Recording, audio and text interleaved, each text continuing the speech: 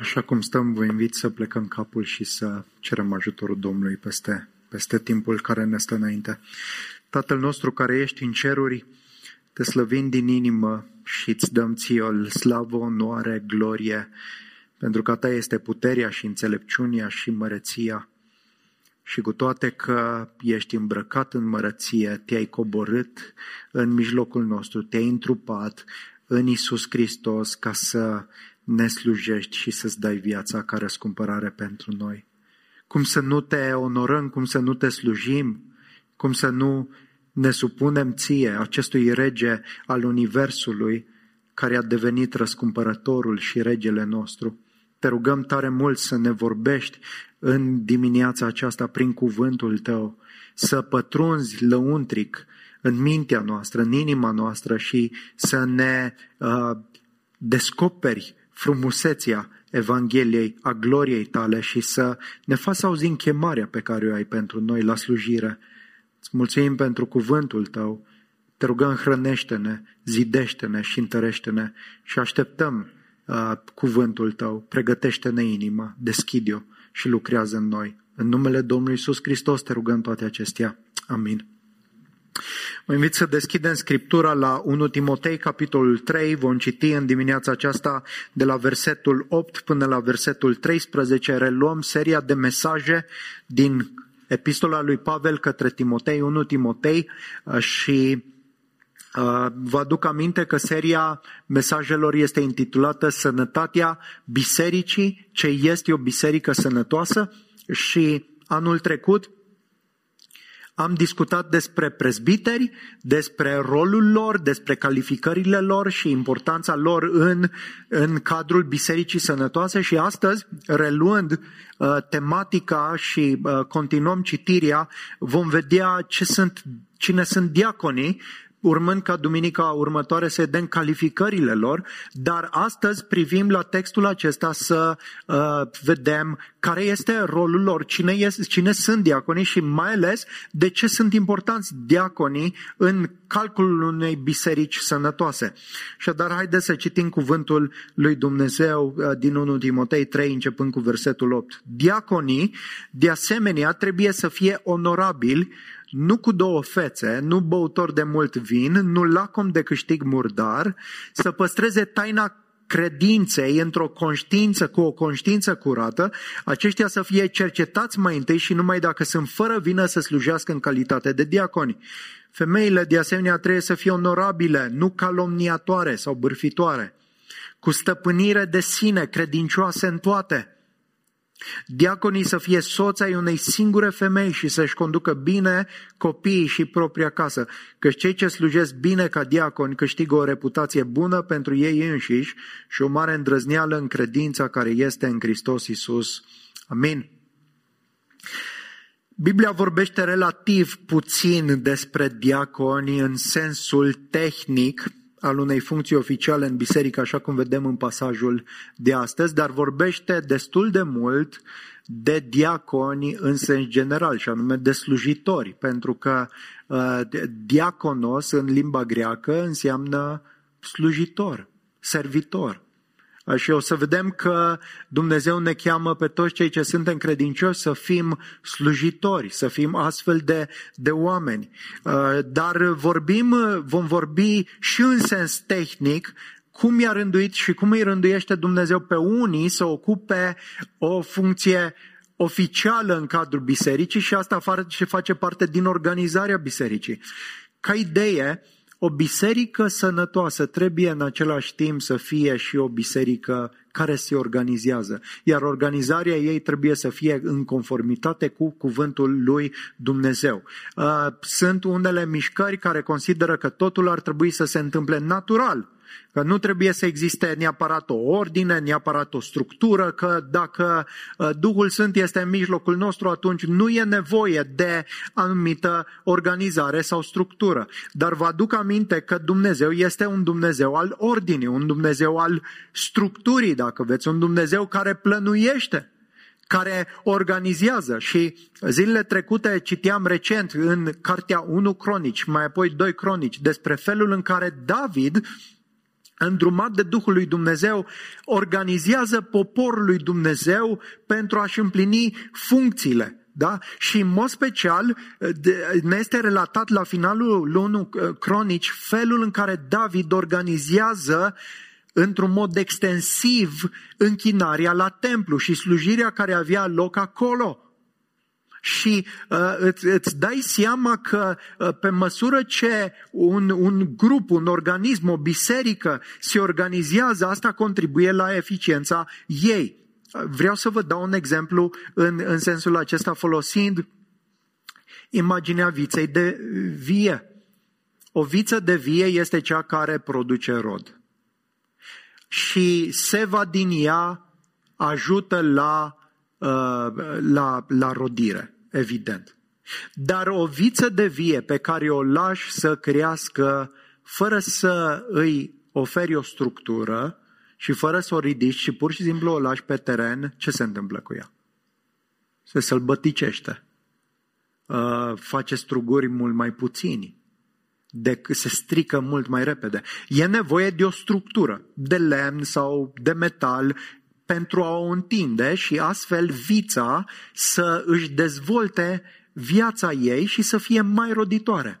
Acum, bineînțeles, structura fără viță e inutilă. Nu ai nevoie de structură de lemn sau structura de lemn nu poate să producă struguri. Da, să fim clari. Dar ea este de folos atunci când există o viță și există viață în viță. Ei bine, tot așa și din punct de vedere al bisericii. Biserica, trupul lui Hristos, ea rodește, dar e nevoie de contexte, e nevoie de organizare. De ce?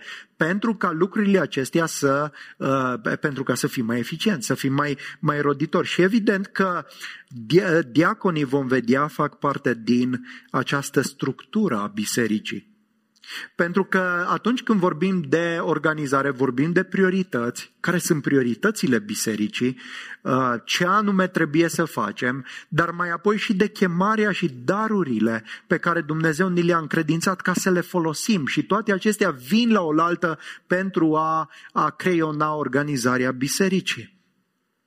Spuneam că Biblia vorbește relativ puțin în sens tehnic despre diaconi. Avem pasajul din 1 Timotei 3 și mai avem încă 2 pasaje în Filipeni 1:1 și 16:1 în care sunt doar menționați diaconii și am vrea să identificăm rolul lor și să înțelegem de ce este vital rolul lor pentru creșterea și sănătatea bisericii.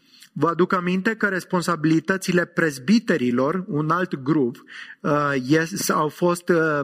am vorbit despre ele în mesajele trecute, dar responsabilitățile acestea au de a face cu păstorirea bisericii sau a turmei lui Dumnezeu. Asta constă în protejarea turmei, în hrănirea turmei, în conducerea turmei, în îngrijirea de nevoi practice. Dar cine sunt diaconii? Ce sunt cu ei? De ce e nevoie de ei? Am citit deja o listă de calificative biblice pentru cei care sunt chemați să fie diaconi și identificați ca atare.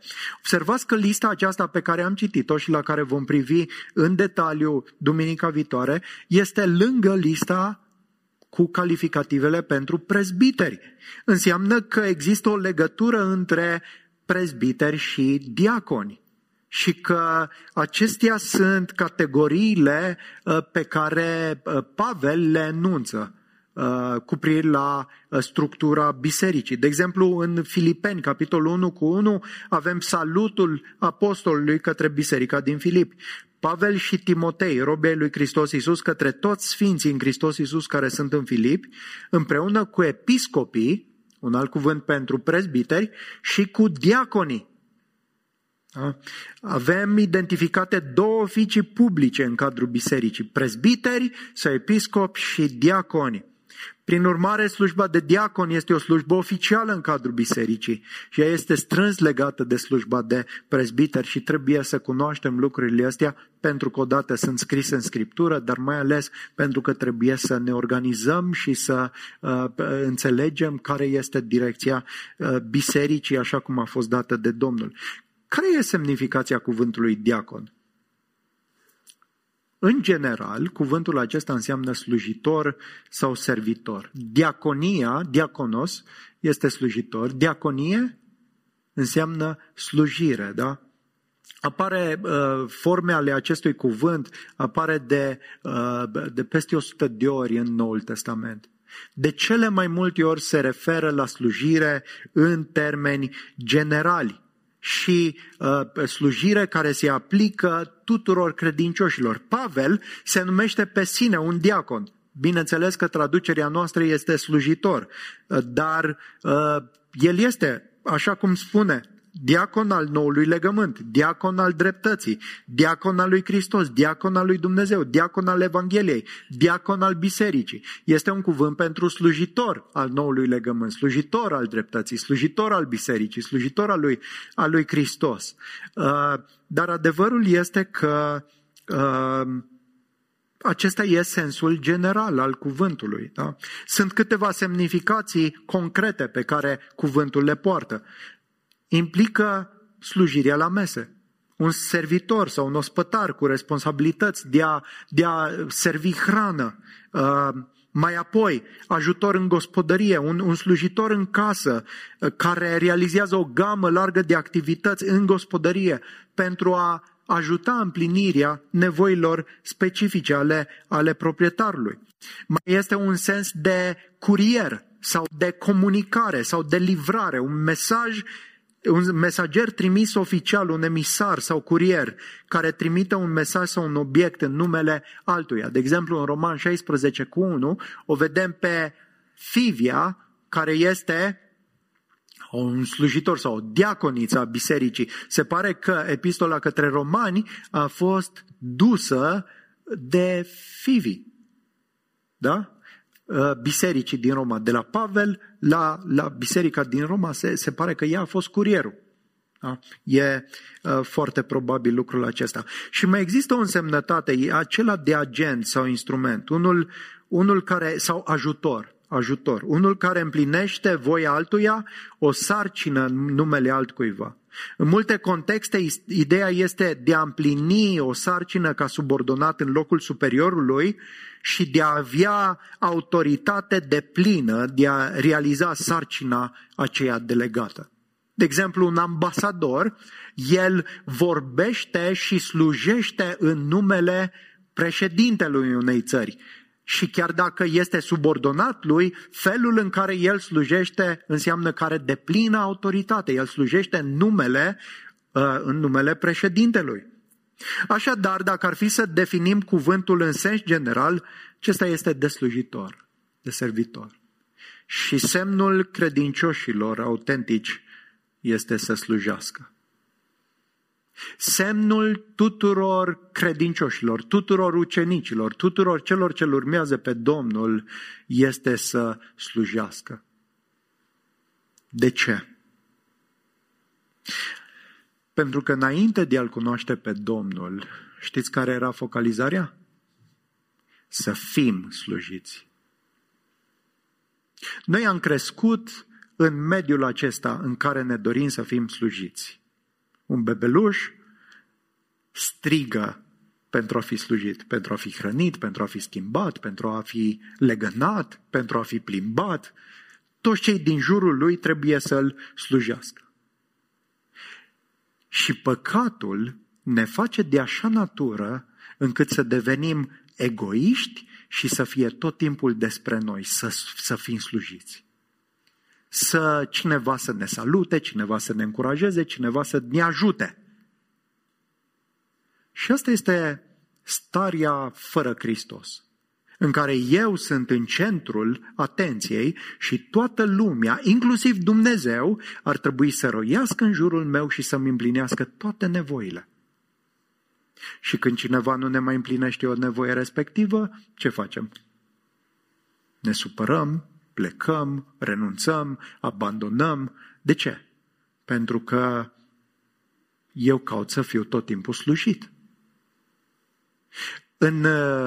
În cultura greacă din vremea de atunci, slujirea era cu totul nepopulară.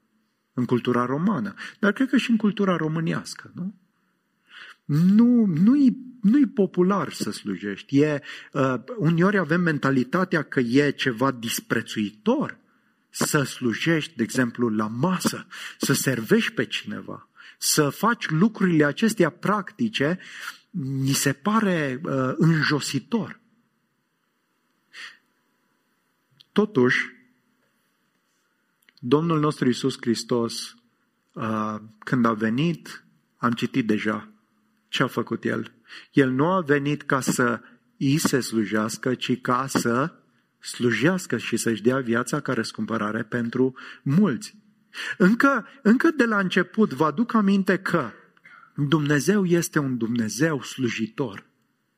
Un Dumnezeu care lucrează. Domnul Iisus Hristos spunea că Tatăl lucrează de la început și eu lucrez. Da? Iată că Dumnezeu este un Dumnezeu generos și un Dumnezeu slujitor.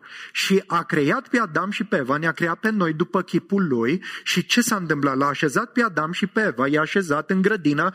Ce să facă acolo? Ca să o lucreze și ca să o păzească. Înainte de căderea în păcat. A munci, a lucra, a face lucruri practice cu mâinile nu este o înjosire. Nu este un efect al păcatului. Nu este un efect al căderii. Este o imagine a ceea ce face Dumnezeu pentru noi.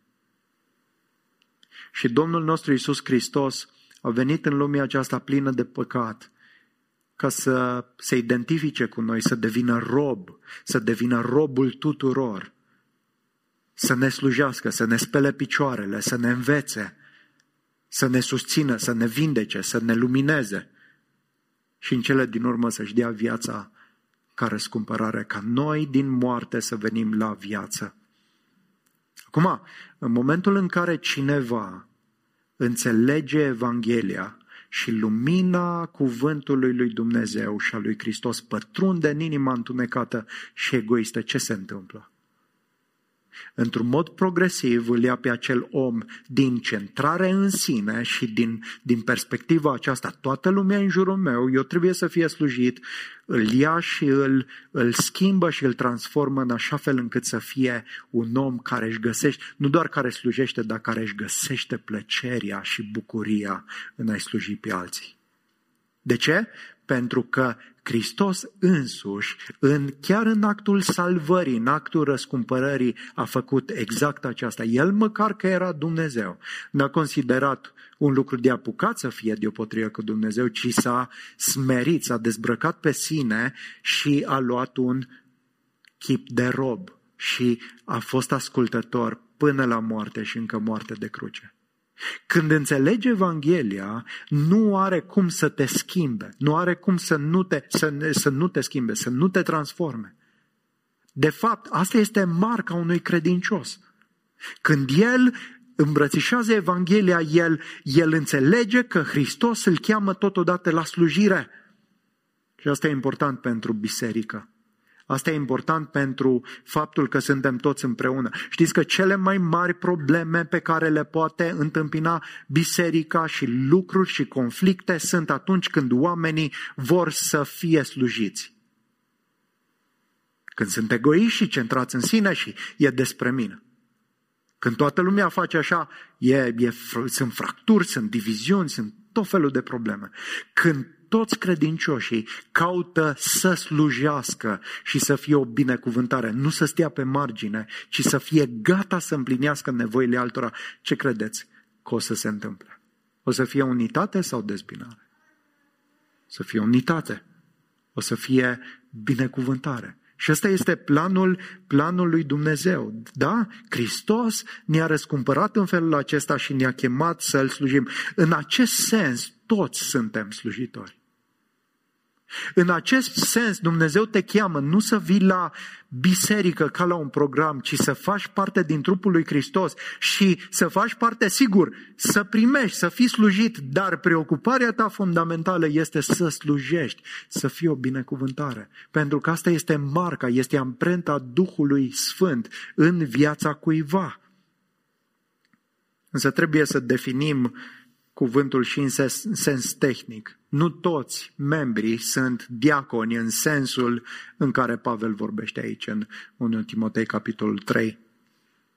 Vedem că aceasta este o slujire specifică, sunt bărbați chemați pentru slujirea aceasta, dar ce fac ei exact? Ce fel de slujire au ei? Ei bine, prezbiterii sunt chemați să păstorească biserica. Acești bărbați sunt chemați să fie ajutoare sau asistenți ai prezbiterilor pentru congregație, pentru biserică, în domenii specifice, în domenii practice, în domenii clare de natură administrativă, de natură slujitoare și în multe domenii în care biserica este chemată să slujească. Diaconii nu sunt prezbiteri.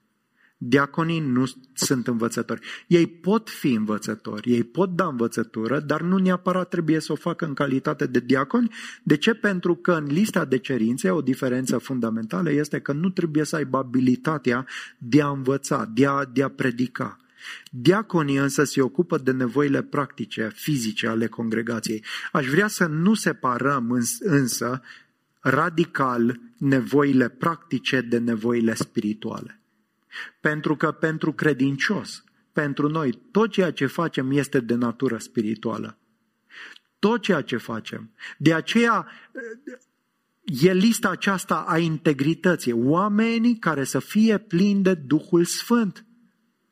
Așadar, indiferent de slujirea și forma administrativă în care ești implicat, trebuie să fii un astfel de om.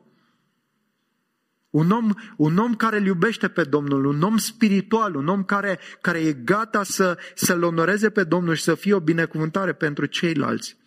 Și semnificația tehnică a cuvântului diacon este cel mai probabil aceea de ajutor al prezbiterilor în slujirea congregației, de asistent. Și sunt câteva imagini care ilustrează această relație.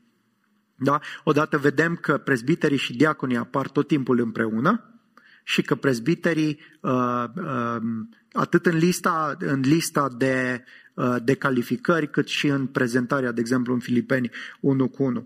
Dar sunt câteva imagini care clarifică relația aceasta de asistent sau de ajutor al prezbiterilor. Haideți să ne gândim puțin la imaginea relației dintre Adam și Eva. Deja am pomenit că Adam a fost creat și a fost încredințat un mandat să lucreze și să păzească grădina. Apoi a adus-o pe Eva ca ajutor potrivit.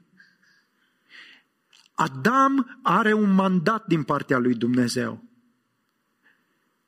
Eva este creată de Dumnezeu să îl ajute pe Adam în îndeplinirea mandatului încredințat de Dumnezeu. Un ajutor potrivit. I-a făcut o femeie și i-a făcut specific un ajutor potrivit. Cineva care să susțină, care să sprijine, care să contribuie la această lucrare.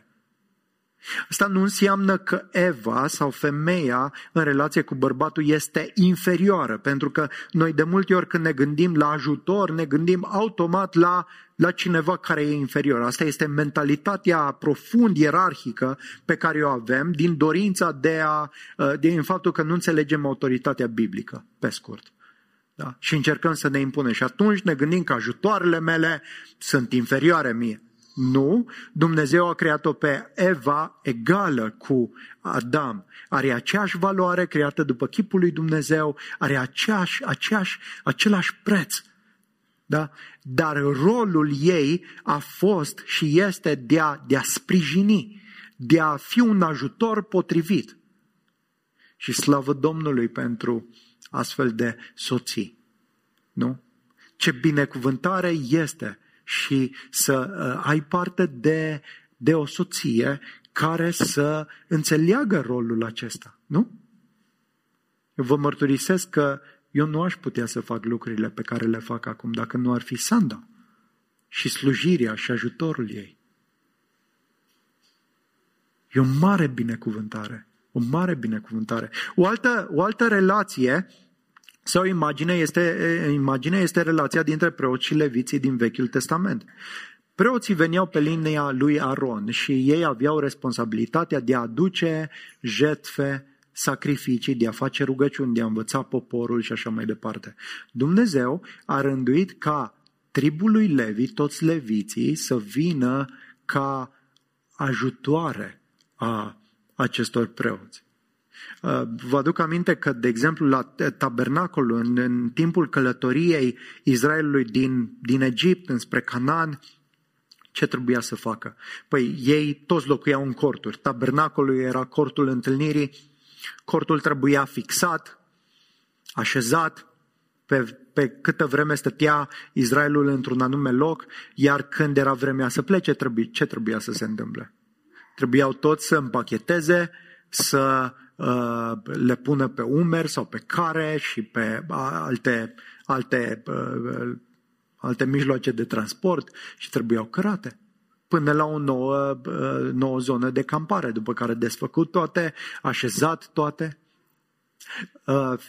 Levi a avut 3 fii, Kehat, Gershon și Merari. Fiecare avea câte o slujire specifică. Cei din Kehat, urmașii lui Kehat, trebuiau să poarte pe umeri lucrurile sfinte din tabernacol, precum chivotul întâlnirii, altarul de aur, masa punerii înaintea pâinilor, sfeșnicul și așa mai departe. Gershoniții trebuiau să ia toate draperiile cortului și să le poarte, iar Merari și urmașii lui trebuiau să ia stâlpii și piedestalele. Cred că ei erau probabil cei mai puternici ca să ducă toată partea aceasta. De ce? Pentru că la templu, la tabernacol și mai târziu la templu, era nevoie de slujire și nu doar a preoților. Iar dacă preoții făceau lucrul acesta, nu mai aveau vreme, o să vedem imediat, să facă ceea ce ei au fost chemați să facă. Mai avem o altă imagine, imaginea relației dintre Pavel și ajutoarele lui. Fapte 19 cu 22 ni se spune că Pavel a trimis în Macedonia pe 2 dintre ajutoarele lui și cuvântul acolo este diacon, da? Pe Timotei și Erast. Iar el, Pavel, a rămas câteva vreme în Asia. Așadar, slujirea lui Pavel nu a fost de unul singur, ci a avut o echipă, a avut ajutoare, a avut oameni care să susțină lucrarea aceasta. Și Pavel nu putea să fie în toate locurile odată, așa că îi trimitea pe diferiți tovarăși de lucru împreună cu ei. Pe Timotei l-a lăsat la Efes, da? Pe Tit l-a lăsat în Creta, da? În diferite locuri pentru a continua slujirea în numele apostolului. Asta e o altă imagine. Și mai avem o imagine la care aș vrea să zăbovim și imaginea se găsește în relația dintre apostoli și cei 7 aleși din Fapte, capitolul 6. Aș vrea să citesc textul acesta pentru că ne ajută să înțelegem de ce este importantă slujirea în general și de ce este importantă slujirea și în calitate de diacon. Și citim textul acesta pentru a observa lucrul acesta. Vreau să precizez că ceea ce se întâmplă aici nu este alegerea unor diaconi, este doar un precedent. Încă ei nu sunt numiți diaconi, nu există claritate în privința asta, este doar relația dintre apostoli și cei 7. Haideți să vedem despre ce este vorba. În zilele acelea, când numărul ucenicilor se înmulțea, a existat o nemulțumire ale eleniștilor împotriva evreilor, pentru că văduvele lor erau neglijate în ce privește împărțirea zilnică a hranei. Cei 12 au adunat mulțimea ucenicilor și le-au zis: nu este potrivit pentru noi să lăsăm cuvântul lui Dumnezeu ca să slujim la mese. Prin urmare, fraților, alegeți dintre voi 7 bărbați care au o bună mărturie, plini de Duhul Sfânt și de înțelepciune, pe care să-i punem responsabil cu împlinirea acestei nevoi. Iar noi vom stărui în rugăciune și în slujirea cuvântului. Vorbirea aceasta a plăcut întregii mulțimi, așa că l-au ales pe Ștefan, un bărbat plin de credință și de Duhul Sfânt, pe Filip, pe Prohorus, pe Nicanor, pe Timon, pe Parmenas și pe Nicolaus, un prozelit din Antiohia. I-au adus înaintea apostolilor care s-au rugat și și-au pus mâinile peste ei. Astfel, cuvântul lui Dumnezeu înainta, numărul ucenicilor se mulțea foarte mult în Ierusalim și o mare mulțime de preoți ascultau de mesajul credinței. Iată precedentul despre care vorbim. Au existat multe dificultăți și piedici în biserica primară, înregistrată în fapte. O piedică majoră era persecuția. Presiunea din exterior. Dumnezeu a dat harul bisericii să înfrunte persecuția și să continue să mărturisească cuvântul și să crească. Mai apoi, în Fapte 5, vedem că păcatul, corupția a pătruns în biserică și Anania și Safira, un cuplu care doreau să pară foarte generoși, dar nu erau generoși, da? Au încercat să-i înșele pe apostoli. Când alții erau darnici și gata să vreau și ei să fie cumva în această listă și atunci au mințit. Și Duhul Sfânt i-a ajutat să identifice păcatul. De ce? Pentru că dacă nu l-ar fi identificat, biserica ar fi fost cuprinsă de ipocrizie. Și iată a treia problemă aici. O problemă care se întâmplă din nou și din nou. Nemulțumirea, cârtirea. Și problema aceasta a izbucnit de la ajutorare. Da? Ceea ce e interesant este că biserica creștea, numărul ucenicilor se înmulțea și au început nemulțumirile. Și așa se întâmplă. Așa se întâmplă când o biserică crește. Vreau să specific ca și context că biserica primară se îngrija de nevoile celor în lipsă, de nevoile văduvelor, de nevoile celor săraci. În vremea de atunci, în secolul I, foarte mulți oameni săraci se întorceau la Domnul. În mod special aici e vorba de niște văduve care erau slujite, erau ajutorate. Da? Vom vedea în 1 Timotei, capitolul 5, o listă de văduve pe care biserica o avea pentru a le ajuta. În contextul primului secol, văduvele erau în pericolul cel mai mare de a nu putea supraviețui, de a înfrunta sărăcia. De ce? Pentru că era o societate axată pe bărbați. Bărbatul aducea banii în casă. Nu exista un sistem de pensii, nu exista un sistem de asigurări sociale, așa că o femeie care rămânea fără bărbat, nu doar că rămânea fără bărbat, dar rămânea evident expusă lipsei de susținere a vieții. Și biserica ce a făcut? A venit în ajutorarea acestor femei și le-a slujit. Și cred că noi ca biserică și noi trebuie să facem lucrul acesta. Să vedem care sunt nevoile în comunitatea noastră, care sunt nevoile concrete a oamenilor care sunt în sărăcie, care au reală nevoie și să îi sprijinim și să fim o binecuvântare pentru ei.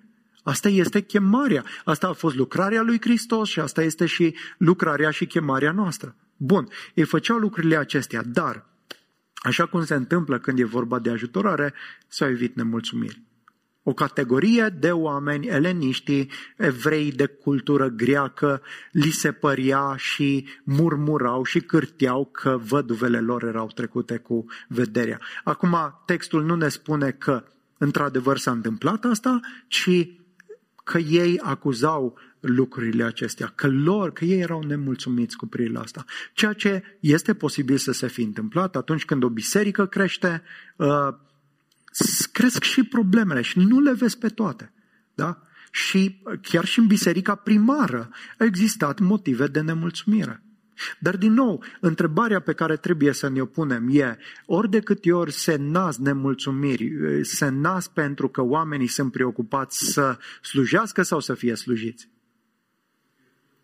Să fie slujiți. Și oamenii ăștia nu li se părea că sunt suficient de slujiți. Da? Când suntem axați pe noi, pornesc nemulțumirile. Vă aduceți aminte de poporul Israel? care călătoria în pustiu? Dumnezeu i-a scos din robie și avea în plan să îi ducă în Canaan, dar sigur că au trecut prin pustie. Și din nou ce au făcut oamenii ăștia? Au cârtit, au bombănit, nu erau mulțumiți, da? Nu era suficient ceea ce se întâmpla. De ce? Pentru că erau axați pe ei, pe nevoile lor. Păi ne-ai scos din Egipt ca să ne omori, nu era mai bine în Egipt, nu era mai bine înainte, de ce am fi luat-o pe drumul acesta? Ei nu aveau în vedere imaginea de ansamblu, ceea ce Dumnezeu urmărea să facă, unde avea să-i ducă. Nu, ei n-au mai răbdat, au vrut acum avem nevoie de toate lucrurile acestea. Și asta s-a întâmplat și în biserica primară. Acum apostolii, văzând lucrurile acestea, știau că trebuie adresată problema asta, trebuia rezolvată. Dar în același timp au văzut o problemă potențială mai mare. Care era problema asta potențială mai mare? Păi, dacă sunt probleme și sunt nemulțumiri și trebuie împărțite ajutoare și trebuie slujire la mese, cine ar putea să le facă? Apostolii, nu? Ce să facă altceva? Să facă slujirea asta, ei sunt cei mai în măsură să facă lucrurile acestea. Și problema pe care apostolii o întrezăresc este că nu doar că există disensiune, dar în încercarea de a rezolva disensiunea și mulțumirea, pericolul era distragerea. Distragerea de la responsabilitățile pe care Dumnezeu le-a încredințat. Vă aduc aminte că biserica se răspândea și se înmulțea prin răspândirea cuvântului lui Dumnezeu, predicarea despre Hristos. Și apostolii erau responsabili, au primit chemarea aceasta, trimiterea aceasta din partea lui Dumnezeu. Acum, problema problema care a rezultat în nemulțumire trebuia și adresată. Și poate pentru mulți în minte e, ok, avem lideri. Cine trebuie să se îngrijească de astea? Liderii. Da? Apostolii să facă lucrul ăsta. Dar apostolii, călăuziți de Duhul lui Dumnezeu, au înțeles că este o chestiune de prioritate. Nu că problema nu este importantă, ea este importantă, trebuie adresată, dar dacă o făceau ei și începeau să se îngrijească de toate detaliile ce țin de ajutoare, de slujirea la mese și așa mai departe, asta îi defocalizau pe o altă responsabilitate pe care nimeni altcineva nu mai împlinea decât ei. Slujirea cuvântului lui Dumnezeu și rugăciunea. Și au văzut lucrul ăsta. Și așa se întâmplă și în ziua de astăzi. Într-un mod paralel sau analog, există tendința, atât din partea păstorilor, cât și din partea membrilor, să gândească, măi, dacă sunt probleme, dacă sunt lucruri care trebuie rezolvate, ei trebuie să le rezolve. Unii păstori sunt încântați să renunțe la predicare și la timp acordat serios în ucenicie și în consiliere și în toate aspectele astea, să se ocupe de treburi administrative. Iar membrii se gândesc, măi, dacă ce să facă toată ziua și ei? Știți cum e vorba, că păstorii duminica slujește și ei. În rest, îs liberi. Păi ce să facă? Da? Să se ocupe de toate aspectele astea. Da?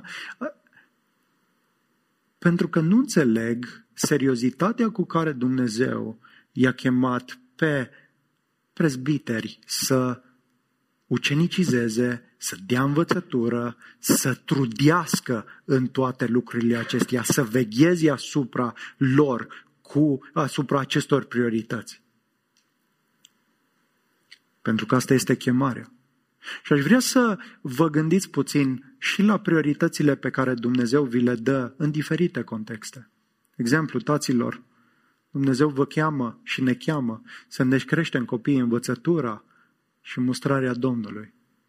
Și s-ar putea să zicem, bă, eu vreau să le dau un viitor strălucit copiilor. O să muncesc și să nu ducă lipsă cum am dus eu, să aibă bani.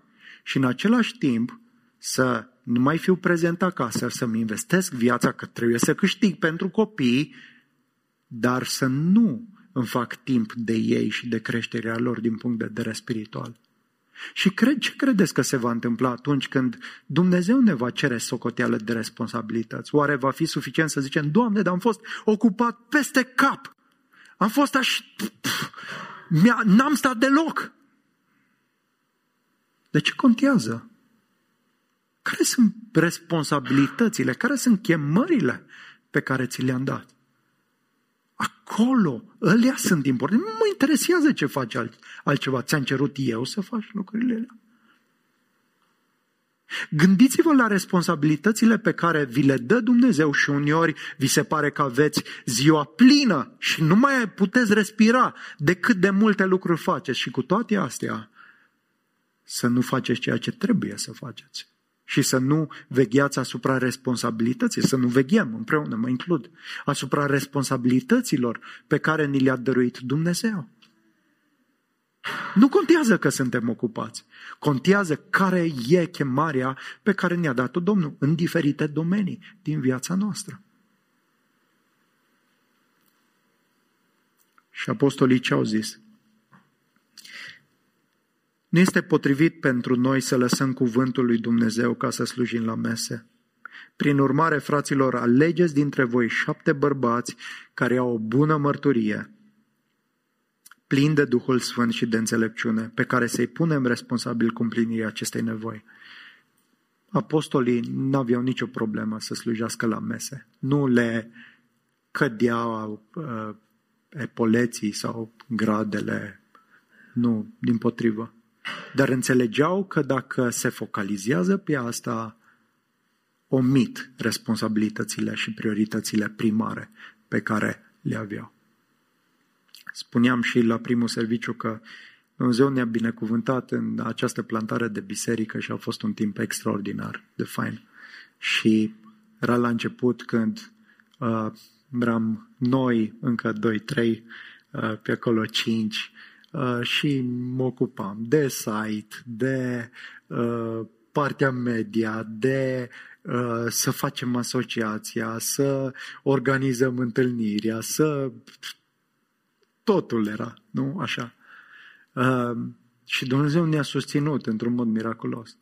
Dar nu reziști foarte mult să faci treaba asta. Și mulțumesc Domnului că au ridicat oameni care să preia, să slujească, să poarte, să delege. De ce? Pentru că e nevoie, așa cum spune Efeseni capitolul 4, de tot trupul ca să zidească biserica. Nu e nevoie doar de unul sau de 2. Și de multe ori când păstorii se implică în lucruri care sunt bune de altfel, nu mai acordă timp necesar chemării pe care o au. Și un alt lucru pe care aș vrea să-l vedem de aici este că Dumnezeu a rânduit să existe oameni, slujitori, atât oficiali, da, facem separația asta în sens tehnic, cât și toată biserica care să slujească. Și ce aș vrea să subliniez este că în momentul în care tu poate că nu predici cuvântul, poate că îl predici, dar poate că nu îl predici, dar te ocupi de un aspect administrativ. Dar ei slujești într-o anume formă specifică, concretă, nu doar generală. Da? E o biserică cu o diversitate de nevoi. Partea media, la copii, la conectare, la bun venit, la video, la închinare, la ajutorare, la toate lucrurile astea. Când începi să înțelegi că Dumnezeu te cheamă pe tine în mod specific, nu doar să participi, ci să slujești, zidești trupul. Și s-ar putea să dai cu aspiratorul și să zici, da, eu nu predic cuvântul. Să știi că ceea ce faci are valoare spirituală. Pentru că faci parte dintr-un trup care e în felul acesta slușit și Evanghelia poate să se răspândească în continuare. Ucenicia merge mai departe, consilierea se întâmplă. Pentru că slujești, pentru că ești parte și pentru că nu stai doar să privești. Și Dumnezeu onorează asta. Vă spuneam, că sunt lucruri pe care eu nu le-aș putea face dacă n-aș avea-o pe Sanda. N-ați văzut-o pe Sanda predicând de aici de la Amvon. Și nu cred că o să o vedeți. Da? Dar ca să pot face eu lucrul ăsta, Dumnezeu mi-a dat-o pe Sanda ca ajutor. Și un ajutor binecuvântat. Și ce har să-l avem. Și împreună suntem slujitori. Și împreună... Și s-ar putea ca ea să primească o răsplată mai mare decât o primesc eu. Dar în felul acesta slujim și ne bucurăm. Și îl onorăm pe Domnul. Și la fel se întâmplă și în biserică, când preluăm aspecte ce țin fie de administrație, fie de gestiune a finanțelor, fie de gestiunea clădirii, fie de diferite și multe și variate aspecte ale slujirii, ale pastorației, ale vizitării, ale încurajării. Când trupul lui Hristos înțelege Evanghelia, se întâmplă har. Și știți în versetul 7 ce zice aici? Astfel cuvântul lui Dumnezeu înainta, numărul ucenicilor se înmulțea foarte mult. De ce? Nu doar din cauza apostolilor care predicau cuvântul, ci din cauza celor 7 care slujeau la mese. Și ai zice, dar nu văd legătura directă. Ba da, este o legătură directă. Pentru că dacă nu făceau ei chestia asta, nemulțumirile creșteau tot mai mult și frângeau biserica. Dacă nu făceau ei asta, poate că apostolii se ocupau de lucrul ăsta și își uitau misiunea. Și așa mai departe. Așadar, acesta este un precedent pe care apostolul Pavel l-a văzut și a rânduit ca da toată biserica să slujească, dar să fie și oameni care să-i asiste pe prezbiteri în lucrarea la care i-a chemat Dumnezeu, în așa fel încât ei să acorde prioritate lucrurilor și chemării pe care le-a dat Dumnezeu. Le-a dat Dumnezeu. Și de asta avem nevoie de diaconi, da? Și nu doar de diaconi. Da? Vizite, conversații telefonice, verificarea situațiilor membrilor, gestiunea darurilor, lucrării de binefacere, distribuirea ajutoarelor, ajutorarea familiilor în necaz, vizitarea și protejarea celor abandonați, gestiunea finanțelor, coordonarea bunei gestiuni a proprietății, toate vin împreună pentru răspândirea cuvântului lui Dumnezeu. Pentru răspândirea cuvântului lui Dumnezeu. Toți suntem slujitori ai Domnului, toți suntem diaconi. Unii sunt specific, oficial, delegați ca asistenți ai prezbiterilor în favoarea congregației pentru a fi o binecuvântare pentru aceștia. Dragul meu, nu știu cum ți se pare slujirea. Nu știu dacă este ceva degradant pe care alții să o facă. Poate că te-ai obișnuit să fii slujit. Îți place să fii slujit, e confortabil să fii slujit. Dar asta s-a întâmplat și înainte să afli despre Evanghelia. Hristos, regele regilor, ți-a spălat picioarele. Ți-a spălat inima. S-a încins cu un ștergar. A devenit rob. Ca să te curețe. Cel care altădată erai dușman. Și să te apropie de El, de Dumnezeu. Să te facă fiu. Când înțelegi Evanghelia și frumusețea lucrării lui Hristos pentru tine, în locul tău, se duce mentalitatea aia de boss. E alții să mă slujească. Și încep nu să mă gândesc, sigur, e cineva care slujește. Sigur, de ce să plătesc costul? Și biserica nu se zidește și nu crește. Pentru că e nevoie ca toți să contribuie. Așa cum mădularele trupului tău, toate trebuie să contribuie pentru buna funcționare. Tot așa se întâmplă și în cadrul bisericii. Iisus a spus așa, regii neamurilor stăpânesc peste ele, iar cei ce au autoritate asupra lor sunt numiți binefăcători. Dar voi să nu fiți așa. Dimpotrivă, cel mai mare dintre voi să fie precum cel mai mic, iar cel care conduce să fie precum cel care slujește.